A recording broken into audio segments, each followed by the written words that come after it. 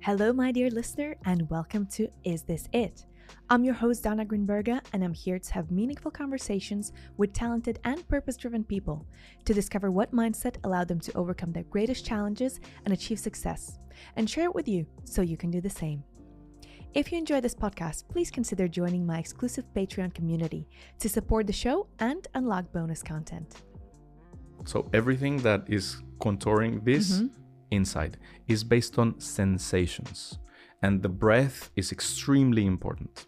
So you are focusing on the breath like razor sharp, and then you start developing or being aware that the sensations in your body are present all the time and that they are impermanent.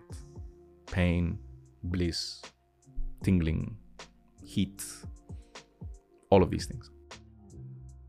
I'm comfortable being who I am. It's comfortable being me and all this structure that I created, being born here, doing this. Because what if you actually see me and you actually see that it's possible to do all of those things you've always dreamed about and to actually take all those risks? No, it's comfortable to be here. Shut up. Let's continue repeating our traumas, repeating our patterns, living this. On today's episode, founder of Live Beyond, David Gamboa. David, hi.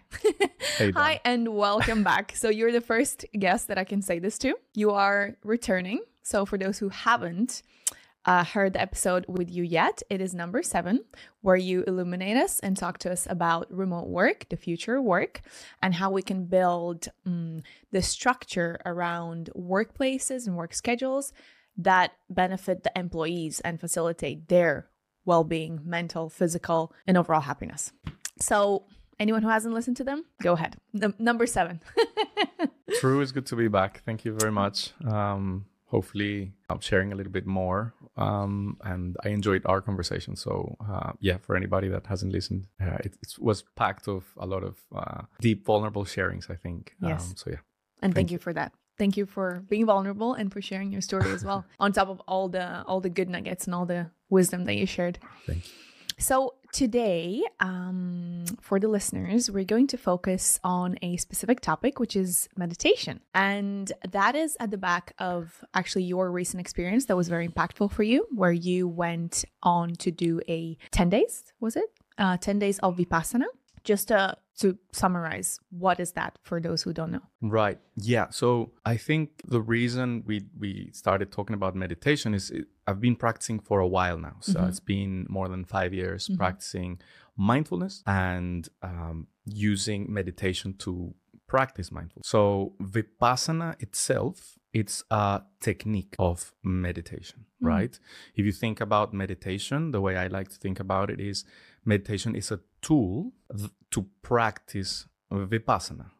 To practice mindfulness, right? Same as any tool, you can have different techniques to use that tool. So meditation has different techniques. We can talk about that. Vipassana is one of them. Vipassana is, according to the Buddhists, one of the oldest techniques remaining from the Buddha himself, from the Buddha that we know. There's many Buddhas. There's been many Buddhas.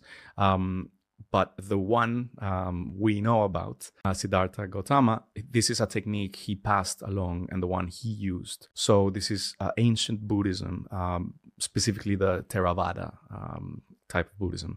So it's a specific technique. What you're mentioning is a retreat that exists in many places around the world, which lasts for 10 days. And these are 10 days learning. So it's not only a retreat, but it's a course, right? So it's 10 days practicing and learning the technique of Vipassana meditation, an average of 10 hours a day. And there's a lot of things that happen there. I'm happy to go deep if you want a little bit more deep. Yeah. Fair enough. This is straight into the deep end.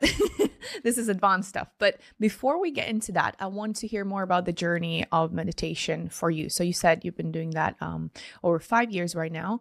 And tell me, how did you first get into that and why? And how was that evolution for you? Absolutely. And again, another way to hook to that episode in which I was talking about my personal story. So not to go back to that, but really throughout a very dark period of my life, back when I was 30 years old. I'm 36 right now, going to 37. So I discovered mindfulness through therapy. I was lucky enough that my therapist was also a yoga master, so she was like into mindfulness. And I got this one book by Thich Nhat Hanh, a Buddhist monk who passed away sadly a year and a half ago, called Peace is Every Step. And that was new for me. It was like the concept of the present moment, that the quality of your life is determined by being in the present moment and not really identifying or chasing at some future that doesn't exist, or being clinging at some past that is already past.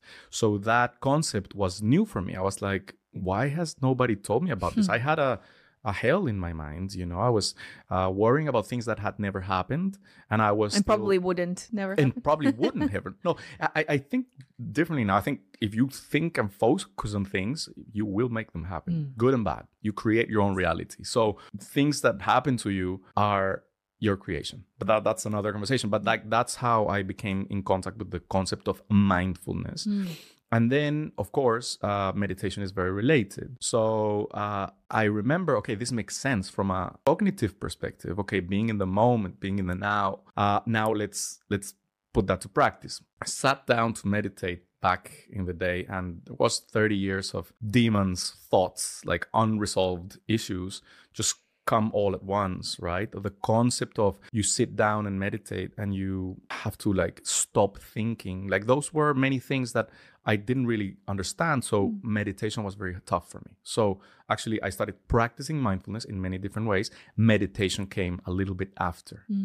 That's why I mentioned meditation is a tool to practice mindfulness, but you can practice mindfulness in different ways as well. Well, this is very valuable, your experience that you just shared, because I think it's the same shared experience for a lot of people, where it's everyone knows that it's good. Like by now, it's a very popular thing. Almost everyone knows what is they think they know what is meditation. They know that it's good for you. But if you actually question people about it, then not that many people are actively practicing it. And most of the people do not know how and don't necessarily have this, amazing experience with it. So this brings me to the question, how should somebody approach it for the first time? Say there's somebody listening that hasn't tried it and they know it's good, they know they should.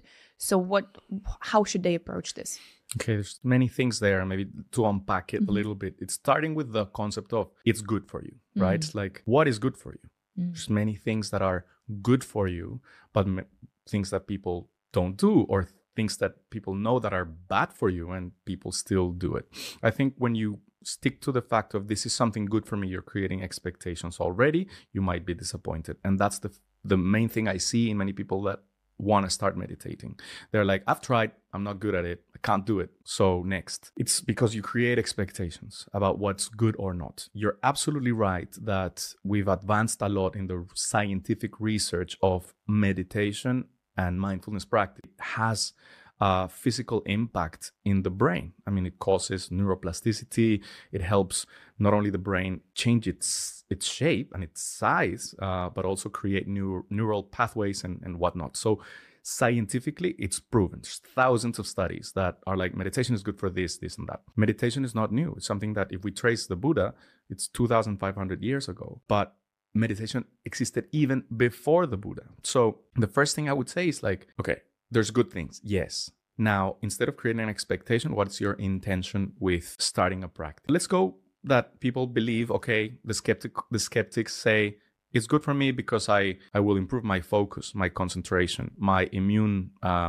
response, my emotional intelligence, my resilience. The benefits are a lot. Long list. So you want to start, right? How to approach it, I would say. Have an intention. If you really want to change something is bothering you, something is really, for me, the main superpower of meditation is that it gives you that millisecond between action and reaction, or like, cause and effect, or something that happens to you and how you react to that. That is for me the most important or most powerful thing behind meditation. So if you think about that, that will not happen until something happens to you. It's not like going to the gym in the sense that you go to the gym a month and you see if you go properly, you lose weight, you get stronger, all of these things. Meditation takes a little bit longer in order to see the benefits, but they're there. And it's very, very telling when you have a strong challenge or something like that, and you have that bit of time or space to say, okay, I did not react that way before. So we can go a little bit more deep into all the benefits of meditation. For somebody to start, I would say, create the habit, sit down. Create the habit of sitting down. I remember the one thing that got me into meditation was somebody that said, if you don't have 10 minutes, you don't have a life. And I was like, you're right. And it's something so simple, but yet we don't stop for a minute, or we don't stop for a bit to just sit down in a room quietly alone. And it reminds me of a quote by Blaise Pascal, which is, all the problems of humanity stem from man's inability to sit quietly in a room alone. So first step, create the habit. There's many ways to create that habit. I can also go in deep into that, but I would say that's the first thing. Build the habit to sit every day. Definitely agree with that. And funny enough, actually, we're doing this whole episode on meditation, but I've had a recent guest where we were talking about breathing exercises and how, because meditation and this ability to actually sit with yourself alone in a quiet room, if you think about it, is quite an advanced thing to ask from somebody that has never done that. Breath can be a great gateway to ease into that, because that is something a bit more tangible, a bit more practical for people to grab onto, to then ease them into this state of meditation. But that's just 100%. There's one thing I would like to flag there, which is meditation is not breath work, and the breath is essential in meditation. The different techniques that I mentioned, and I'd be very happy to share, like you can have meditation techniques that involve visualizations. You can have meditation techniques that involve verbalization, like mantras. It's very popular to talk about TM, transcendental meditation, in which you repeat a mantra, or visualizations in which you visualize something, a light or something else. Contemplative meditation, in which you are like looking at an object, a candle, something like that. All of them really involve the breath. If you think about what you're doing with mindfulness, and we talk about the present moment, is you're coming back to the present moment. No future, no past, present, right here, right now. The way to connect to that is to connect your mind and your body. And the breath is that bridge. The breath is the bridge to connect the mind and the body. And therefore, through the breath, you come back. So what your friend was saying is absolutely true. If you're more aware of your breath, you're naturally coming to the present moment. However, there's many other types of breath work, holotropic. Definitely. Wim Hof breathing, all of them. So you touched upon a few techniques of meditation already. Do you want to lay out all the spectrum for us, or at least the most known one, the most practiced? Because this is also another thing. People say, okay, meditate. Okay, you said also, okay, sit down 10 minutes. Then what? Okay, good. Yeah, we can go a little bit deeper into that. I think I'm going to share what has come into my experience and what I know about. Does that include the full spectrum of it? I don't really know. The key thing is, like, what are you doing while you meditate? You are in a state, or you're practicing a state of non-judgmental, non-distracted awareness to the present moment. And the present moment is what it is. There's nothing else. Everything else is in your mind, right? So it's like the present moment already has this internal monkey mind that is thinking all the time, chattering all the time. So what you're trying to do with meditation is to be in the moment and to be non-distracted, right? And not judging what goes in your mind. When you sit down to meditate, your mind will do whatever it does all the time. The thing is that you don't necessarily notice it because you're out and about in your day and doing things. The minute you start meditating or sit down to meditate, you will remember what you have to do, what you didn't do, all of those things. The key thing is not to judge that, just to let it be. Let the thoughts pass. Become aware of your thoughts. You will not blank your mind. Maybe if you're way into meditation, like a monk that sits hours, you will come to times of no mind or blank mind. But that's not the purpose. That's not why you sit for meditation. So going back to why do you sit? You sit for meditation because of all the benefits that we talked about. You sit for meditation mainly to be more self-aware. What you're practicing is awareness. You're knowing yourself better. You are going deep into what you really are. This conversation can get a little bit more mystical and metaphysical because that's the main question many humans want to resolve. Who am I? Right? And the I and the me can be very different. Me can be this construct, like I would say, who are you? Or if somebody asks, who are you to anybody else? I would say maybe their name, where they were born, what they do for a living. I am an engineer. I am a psychologist. Not necessarily. That's what you do for a living. That's your name. That's where you were born. That's your story, but that's not who you are. Right? So the me is kind of a construct. And it's very nice in English language how we have this difference between I and me. What you're doing with meditation or any mindfulness is to really sit down to pay attention to that. Who am I really? So before we go into the spectrum of techniques, let's do a little exercise. Okay? So say hello. Hello. Okay. You said hello. I listened. You listened. It's an object and a subject, right? Now think hello. Okay. Did you hear yourself? Yes. Okay. Who heard? My consciousness or my thinking brain. Okay. So you start questioning those things. If there's an object and a subject, who is observing that? Who is listening to that? So then you start going a little bit mystical and metaphysical. It's like you are consciousness. You are eternal awareness, let's say. When you sit in meditation, you are aware of that is aware.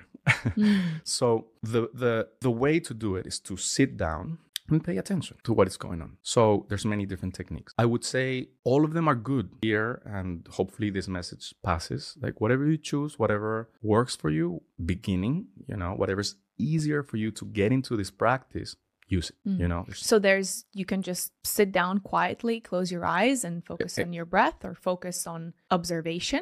Exactly.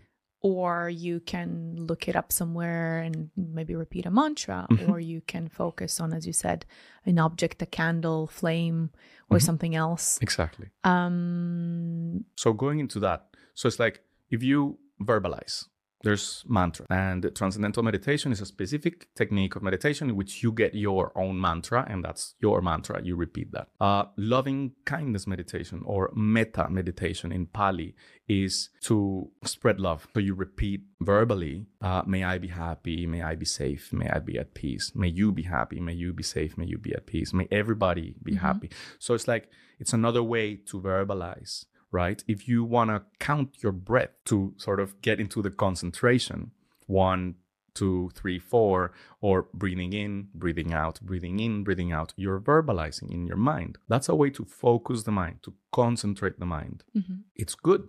It's good for you. It helps in all of those benefits that I sort of laid out earlier. Visualization as well. So there's people that say like visualize a light coming into your body and going from top to bottom. So healing can be healing. Oh yeah, this is healing because you're healing emotional traumas. You're becoming more aware that things don't happen to you. It's your reaction to things. So emotional intelligence comes after. So would you visualize things that you want happening as well? Oh, that's another way. That's another type of thing. I would not say that's specifically mindfulness. Yes, because that's already exerting some sort of energy towards something to happen. Exactly. Yeah. That's wishful thinking. And you do that all the time. Yeah. Like all the time, you're thinking about things that you want or you don't want. And that happens through feeling, right? This feels good. I want more of that. This feels bad. I don't want it. Good and bad, in the spectrum of feeling. So, hey guys, I have a very exciting announcement to make. I've started working with my very first sponsor, and it's none other than, drumroll, Momo Kombucha, our own London-based, locally produced, healthy and delicious kombucha that I've been a fan of since I first tried it. For those of you who know me, you know that I'm obsessed with my health, but at the same time, I'm a devout foodie, and nothing will make me renounce tasty food and drink. Unfortunately, most delicious drinks are full of sugar and other additives that are not good for your health. This is why I love Momo so much. It's delicious, so it curbs my cravings for snacks, and healthy, as it contains loads of probiotics that are great for your gut. If you'd like to try it yourself, use the discount code ISTHISIT15 to get a 15% off of your first order. Let's say, to break them down, visualization, verbalization. Vipassana it's only sensation, right? In all of these, you connect to the breath. So if you sit down, let's say for the beginner, sit down in a comfortable posture. Normally, sitting down is best, really straight. And maybe we can link a video on your show notes that helps you with the posture for meditation. It's very important. But sit down comfortably and be aware of your breath. Of course, you're going to go away thinking about life and things. And this is what I really liked about the way that you spoke about this. You said your mind is going to do this, and that. And your thoughts are going to... So, but what I like about that and what I want to draw people's attention to is that is something that you possess, but that is not you, in fact. So to kind of summarize what you said, meditation is really about you holding that space for whatever shows up without any judgment and without necessarily exercising any sort of form of action. It's just being.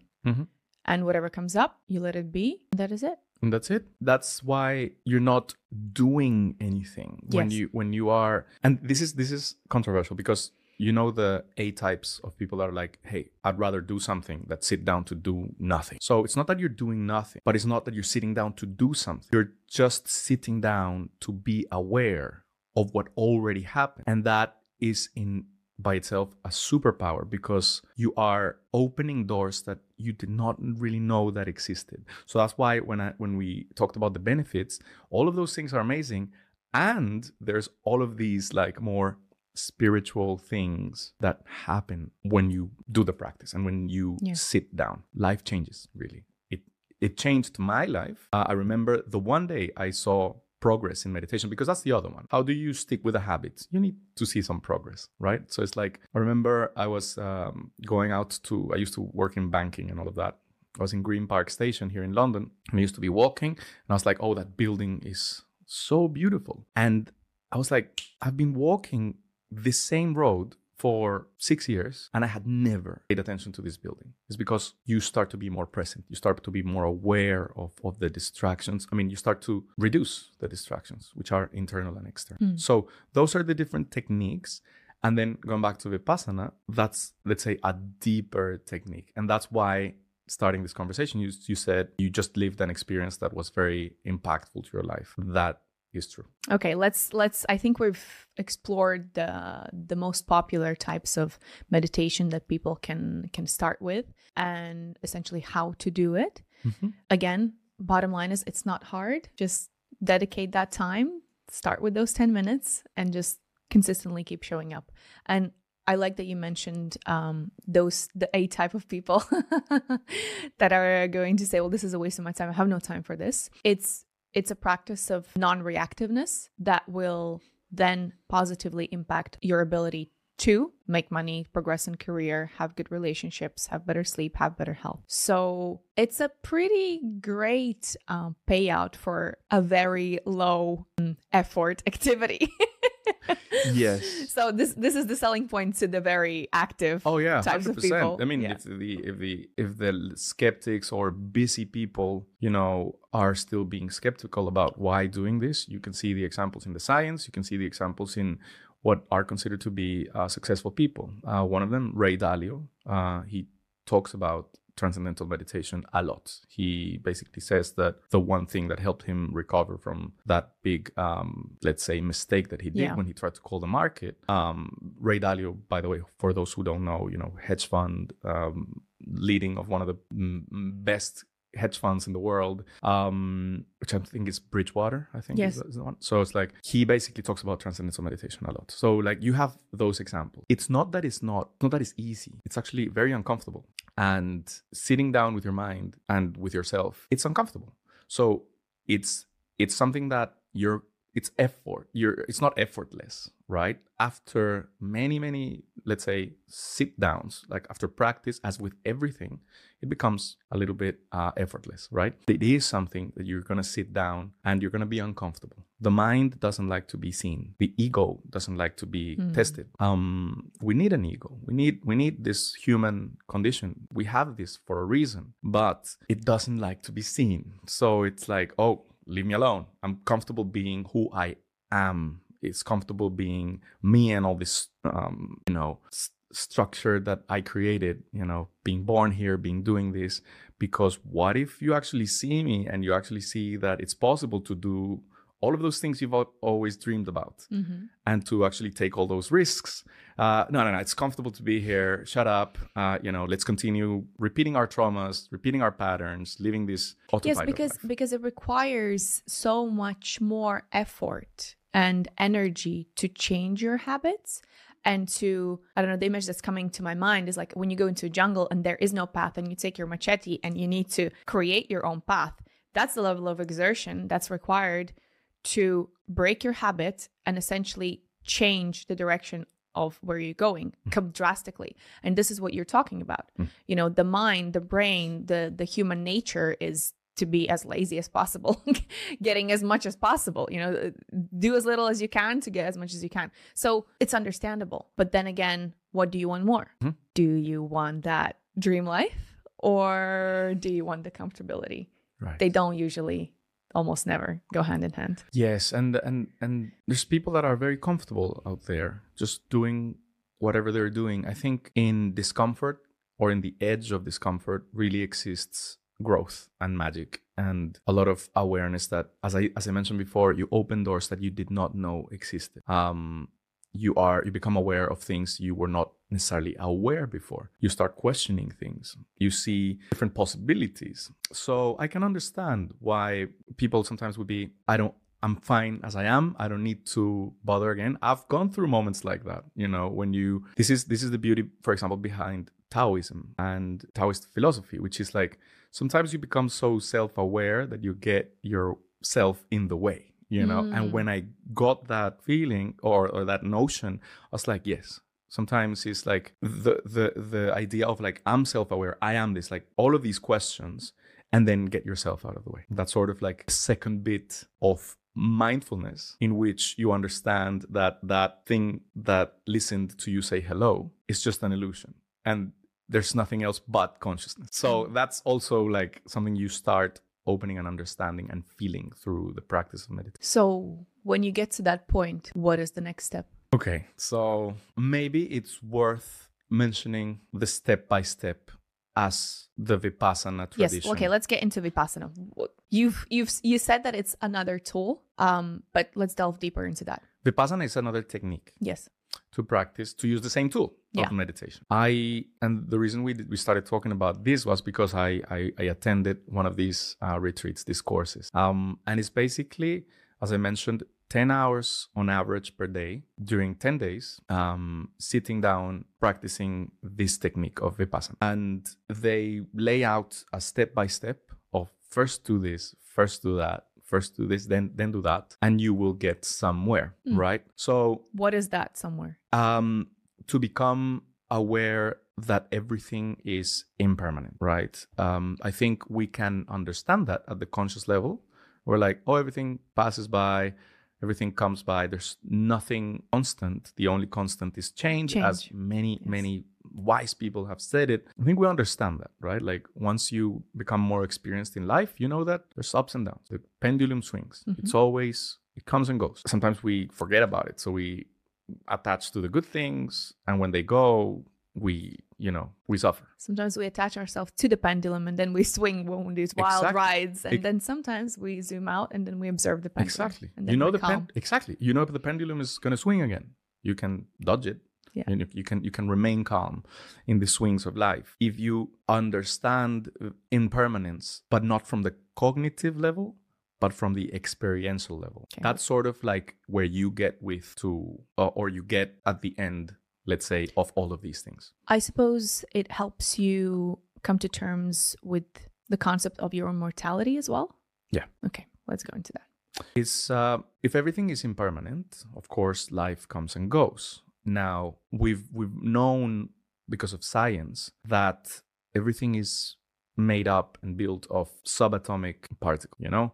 And as we delve into physics and quantum physics and all of these things, we have understood that everything at the end is energy. So this is something that science has proven more recently in human times, but this is something that also the Buddha said. He just had a different name for it. And many people know that we're only but energy, right?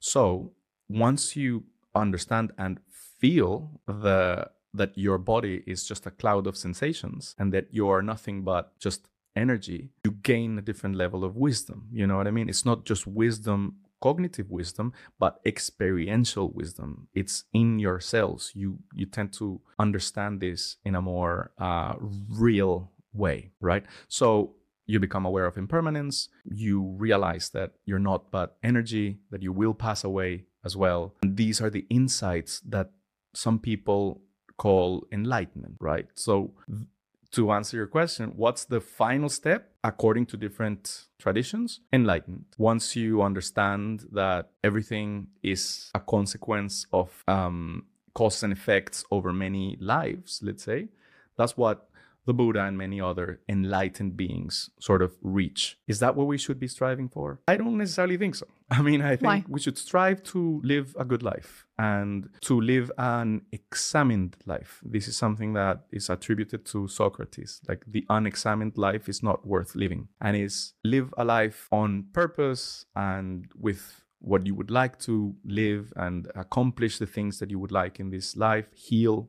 from the things that you have to heal. And I think that's what we should strive for, using the word should, which I don't particularly like. But there's no, again, I want to be enlightened. What does that mean? All of these things are more mystical and spiritual. But I think with meditation and with these techniques, you are really becoming more aware. You are healing yourself. And there's specific steps on how to do that according to all of these. And Vipassana is one of them. Very happy to delve deeper in that. Let's delve. Where would you want me to go from now? I mean, so you've spoken about Vipassana. Can you tell me a little bit more about how those 10 days were for you? It's 10 days in complete silence. It's called noble silence. That goes beyond. So for 10 days, you can't speak to anyone ever at all.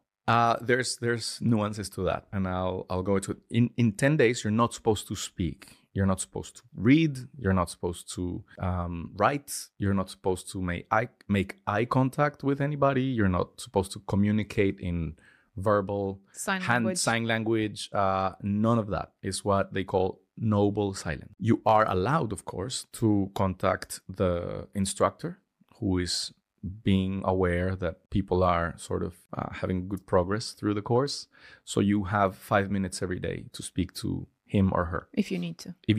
Which is a good remark, because some people just like speak for the sake of speaking. And I'm actually writing something on Vipassana with some tips and tools and things to do or to keep in mind before doing your first 10 Vipassana course. I can share a little bit more of that here, and I will share the link so people can access when this podcast is out.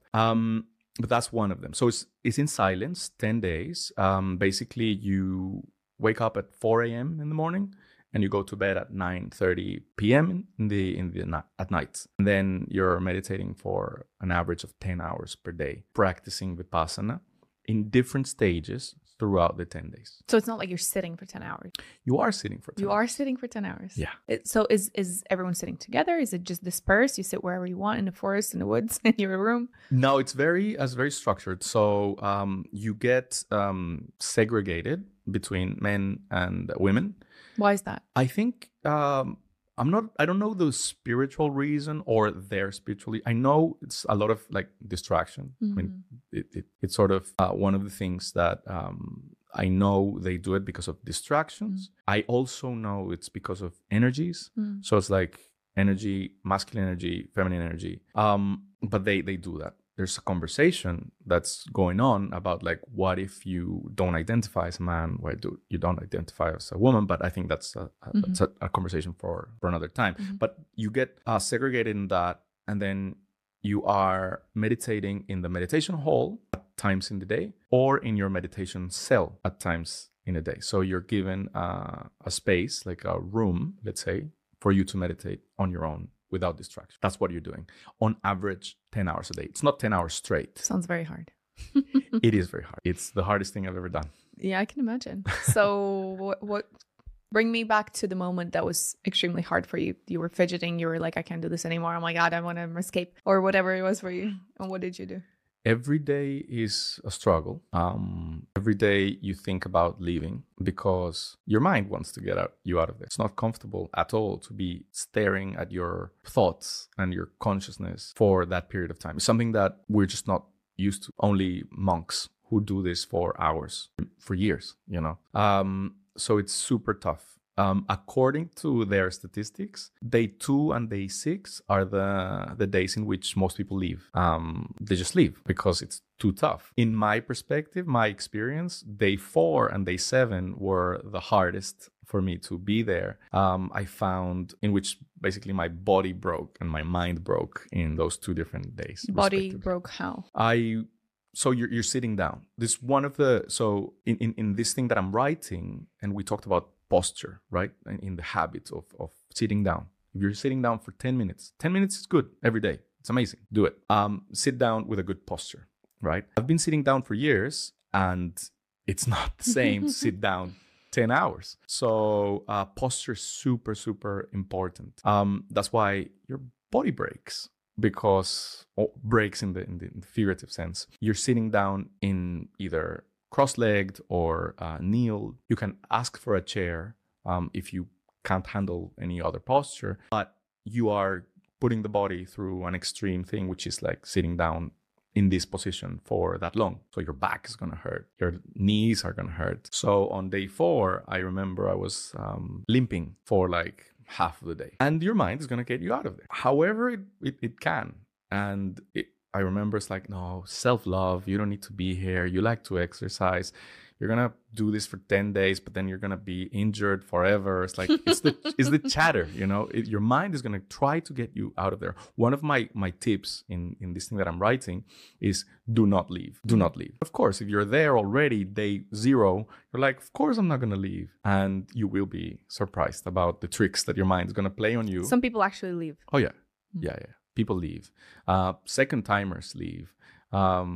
It's tough. Every single time is tough. So my body was breaking on day 4 and my mind was breaking on day 7 because I came down a very existentialist day in which when you start really comprehending from a more experiential level the concept of impermanence, you know, it makes you question a lot of craving, aversion, all of those things. So the don't leave is 2 ways. It's like, don't leave because you can do it and it's going to be amazing at the end, and also because you're going to be moving a lot of energy, a lot of things, and it's not really wise to leave a process like that abruptly. So what was or some of the most important things that you gained, or insights, revelations that you took from those 10 days? Yeah, the word insight is super important. It's actually, Vipassana is known as insight meditation. Is really to differentiate it from the others that I was mentioning. You're not verbalizing, you're not visualizing. If you want to put it simply,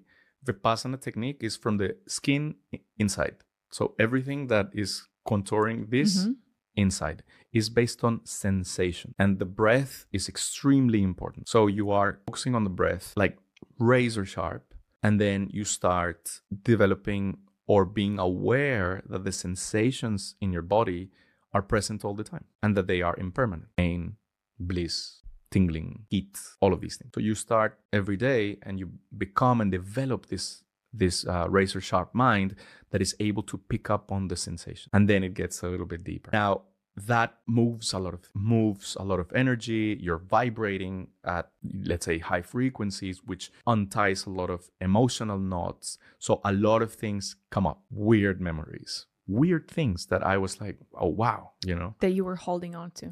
Yeah, maybe I didn't even know I remembered that. So lots of things come up, they surface, you know. I remember it is said in the course that what you're doing is doing a surgery to your subconscious mind. You're opening your subconscious mind and letting all those things that... It's a purge. in a way. Exactly. Yeah, it's another way of healing. It's another way of purging your subconscious mind.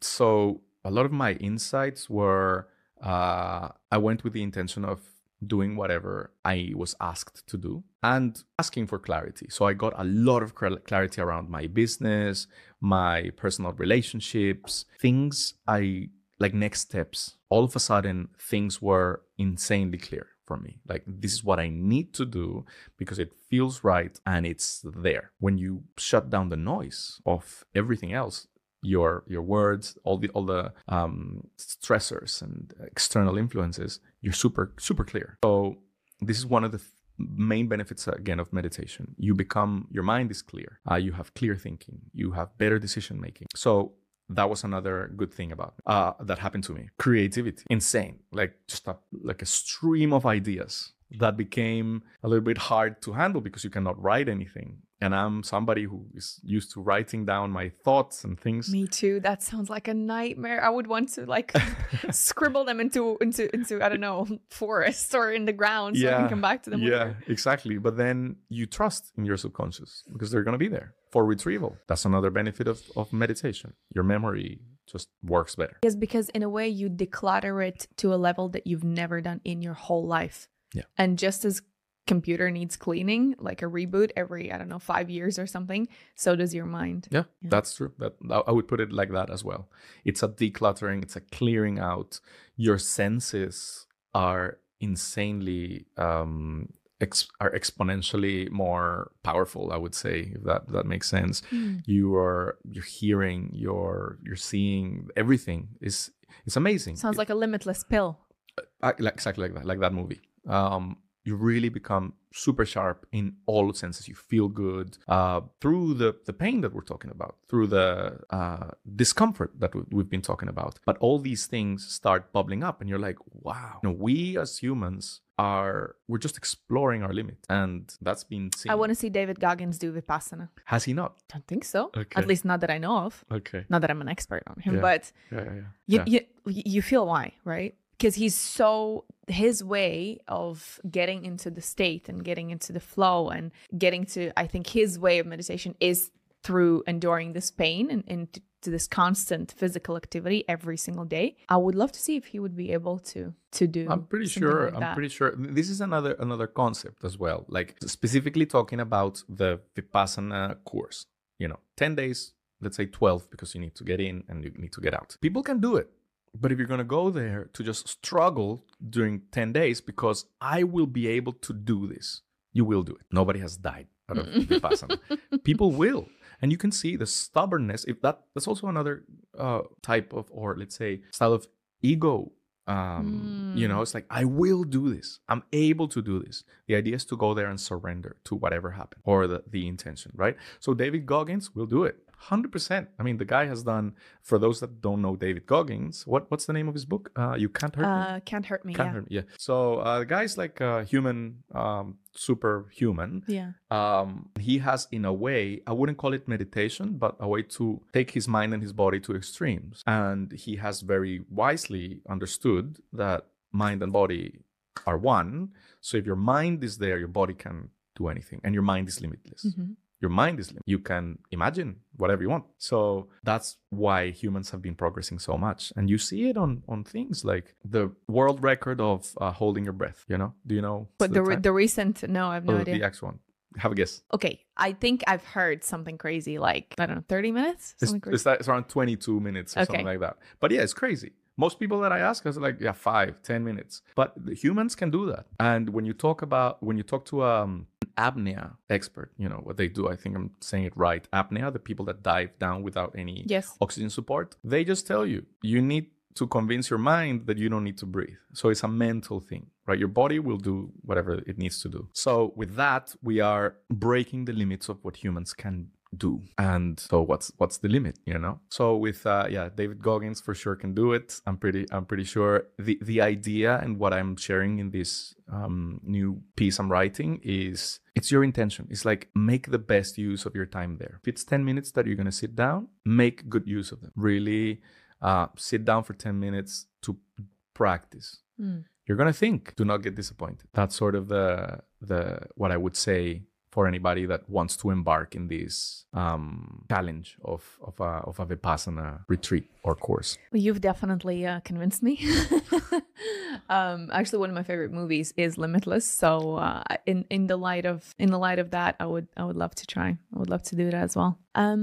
Okay, so we've pretty much delved deep into this. I guess I would like to ask, what would be your advice to people that have tried meditation, and they haven't necessarily had a good experience because probably they had these expectations and they weren't met. Yep. So now they're a bit sour about it. How would you maybe encourage or entice people like that to try again? And trust the process. Trust the process. It's something that is happening scientifically and physically in your brain. You're developing new neural pathways. Your brain is becoming better at that, better able to handle change. That from the physical, the pure physical scientific perspective. From a more, let's say, esoterical side, you are becoming more self-aware. You are becoming a better person. You are healing your trauma. You are learning how to react better to the challenges of life when they happen. So it's a tool you are, let's say, sharpening and keeping and maintaining every day throughout your sitting. You need 5 minutes, 10 minutes. It's the amount of time gets better, of course, if you want to sit for longer, but the benefits are there. 10 minutes is enough. You can use 1,000 apps out there, so get in the habit. I would say first step, get in the habit. Set a time and a place. That's the basics of habit creation. So when are you going to meditate? When are you going to meditate? Where are you going to meditate? Create a little space in your home, in your office, in your work. I call it meditation station or like your medistation. So like create your meditation. That's where you sit. That's where you're going to do it. That releases the choice, the decision fatigue. So it's like there at the same time every day for this amount of time. Download an app.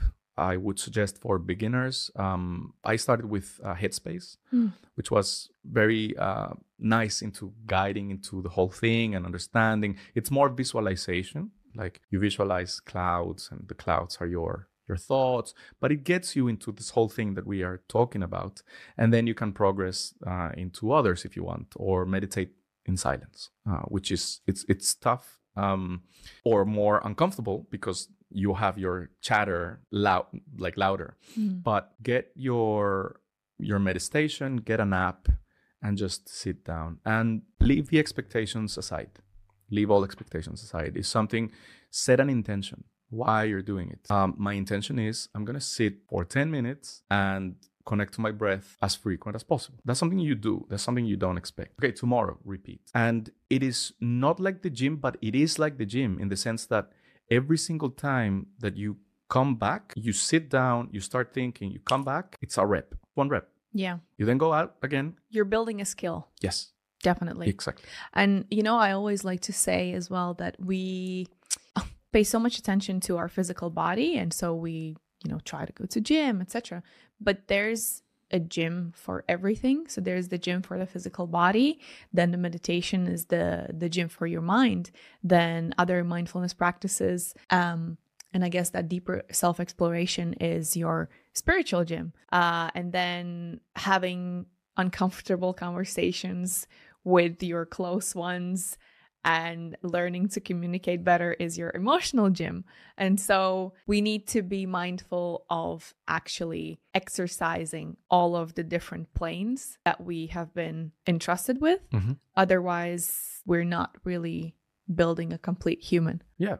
And I would say the mind is all of those enclosed. So if you sit down for 10 minutes every day, you're going to be more self-aware. You're going to know who you are, really. You're going to remember who you are, and you're going to test your limits and start testing your limits. And then you're going to see that you're going to be able to have those uncomfortable conversations because who cares?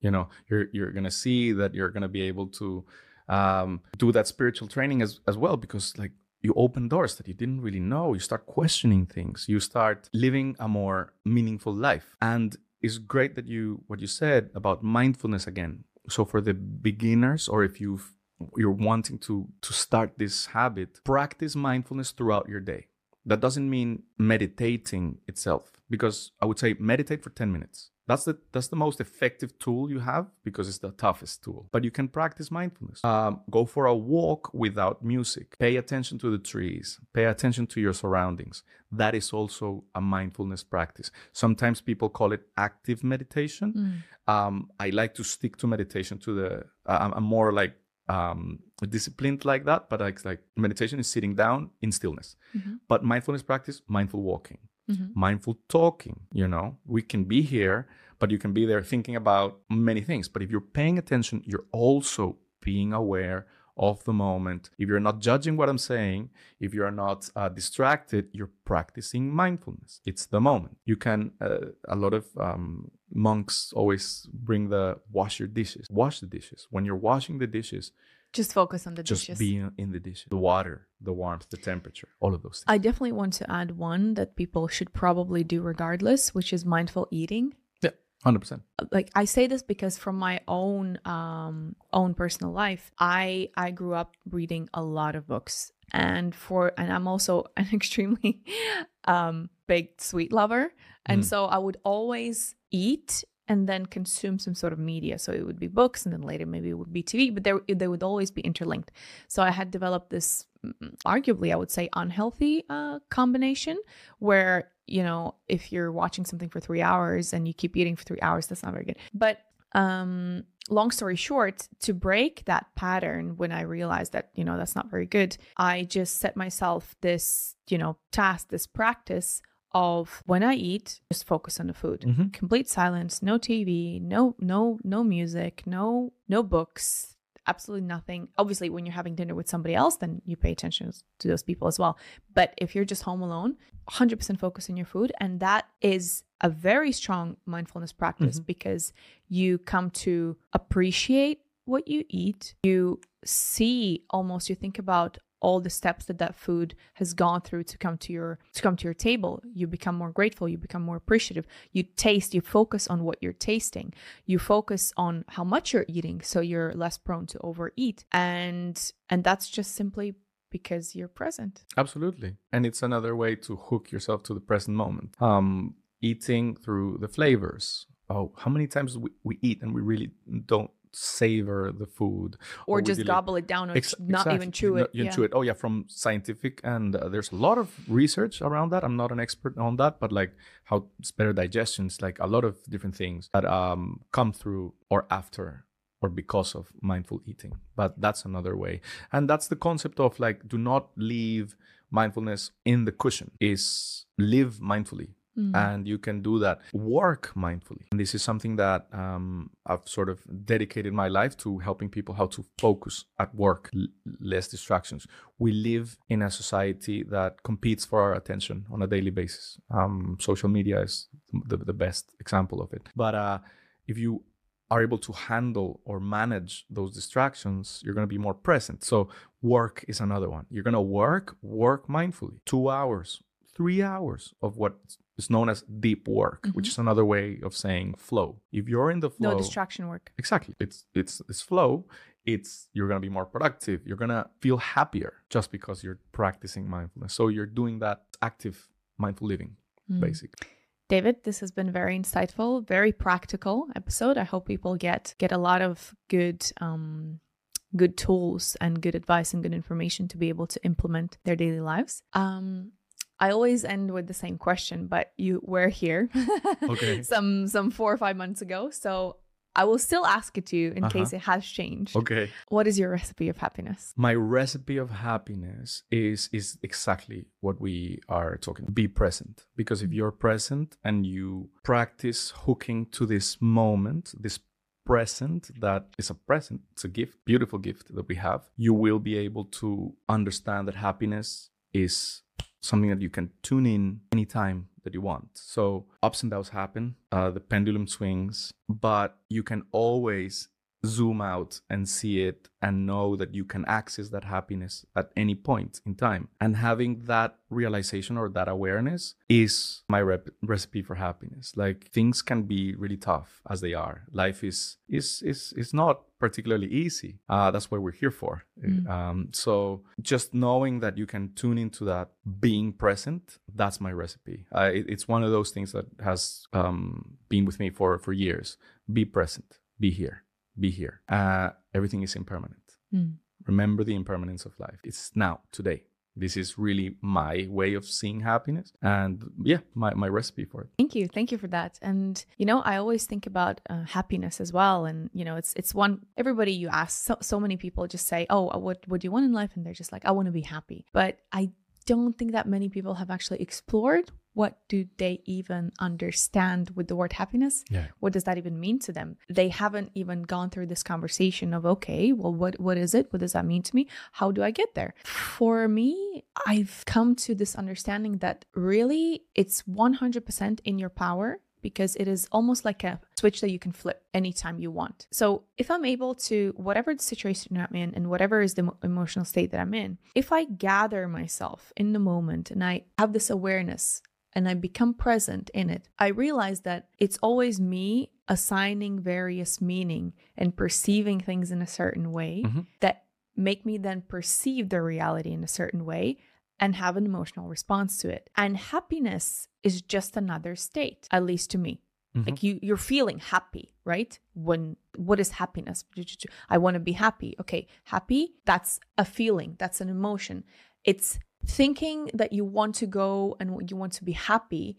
Often people, when they say that, it implies this continuity of like, I want to be happy, like forever happy, always happy.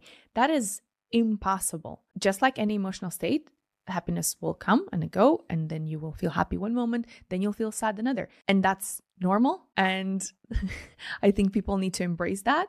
And so if you understand that, then you understand that as with all the other things, it is in your power to control when you get into that state. So being present and being aware is that ground zero from which you can then choose, okay, so right now, what do I want to feel? And when you decide, okay, say it's happy, I want to feel happy right now, then you look around and you're like, okay, well, how could I be happy? Like what reasons could I have to be happy right now? And then it's like, well, I mean, for starters, I have this cognitive ability to even be thinking these thoughts. It means that I'm in pretty good health. I mean, looks like I'm in pretty good shape. Nice. Do I know any people that wish well to me, that I wish well to? Yes. Oh, great. So I have people in my life. Okay. Well, do I have a roof over? Oh, wow. Okay. So I'm pretty damn blessed. And so that's it. That's it. And you're happy. I mean, it links into gratitude as well. Absolutely. But you get into that gratitude again once you are present. Exactly. So yeah, for me, what that means really is ground zero, is the baseline, is the perfect neutrality and field of all possibilities. From then you can create and build whatever you want. 100%. 100%. If I may add to that, as you said, happiness is an emotion. It's a vibration. It's energy in motion. It's just a specific frequency of energy going through your body, moving through your body. You have love in the highest spectrum of the range of emotions. You might have fear or hate or depression towards the lower side of that spectrum. It's just an emotional guidance system through life. If you are here now, living this human experience, we are coming to evolve something somehow. And your emotional spectrum is that compass that guides you through this 3D dimension, world, time, and space, through contrast. That's what we were mentioning earlier today. It's like, this is a good feeling or a bad feeling. It's just a feeling. It's just an emotion. Of course, you're going to feel anger, depression, when things are not aligned to that true self you are, this consciousness. So you can use your emotions to guide yourself. Of course, we want to feel happy. We want to feel love. We want to feel joy. So exactly as what you're saying, hooking up to the present moment is like, okay, where am I? Where am I vibrational? Emotionally right now? What can I do to change that state? And therefore everything is thoughts. Thoughts is just another way to guide that emotional system. So think about good things. What you just did, that exercise that you just did, think about good thoughts. That is not positive vibes only, which is this sort of toxic positivity that's been going on around. Depression, sadness are also useful emotions. And this is something I sort of share with people sometimes. It's like, use your emotions. Not only learn how to react to your emotions, but use them. What is this telling you? What information are you getting from this? It's signaling this alignment with where you are probably supposed to be or go. Yeah. 100%. Yeah. Oh, yeah. David, thank you. My pleasure. Thank you for having me again. It's really very, very good to be back. And we have so many things to talk about. Maybe around 3 and 4 at some point. Yes, new parts incoming. Yeah, but I'm happy to be here. Thank you very much. And I will let you know about links and things so people get more practical things if they want to do the Vipassana. Awesome. Thank you. Hello, friends. If you enjoyed this episode, please make sure to subscribe and share it with someone. I would love to hear your feedback and suggestions as to what guests you would like to see in the show next. See you next week.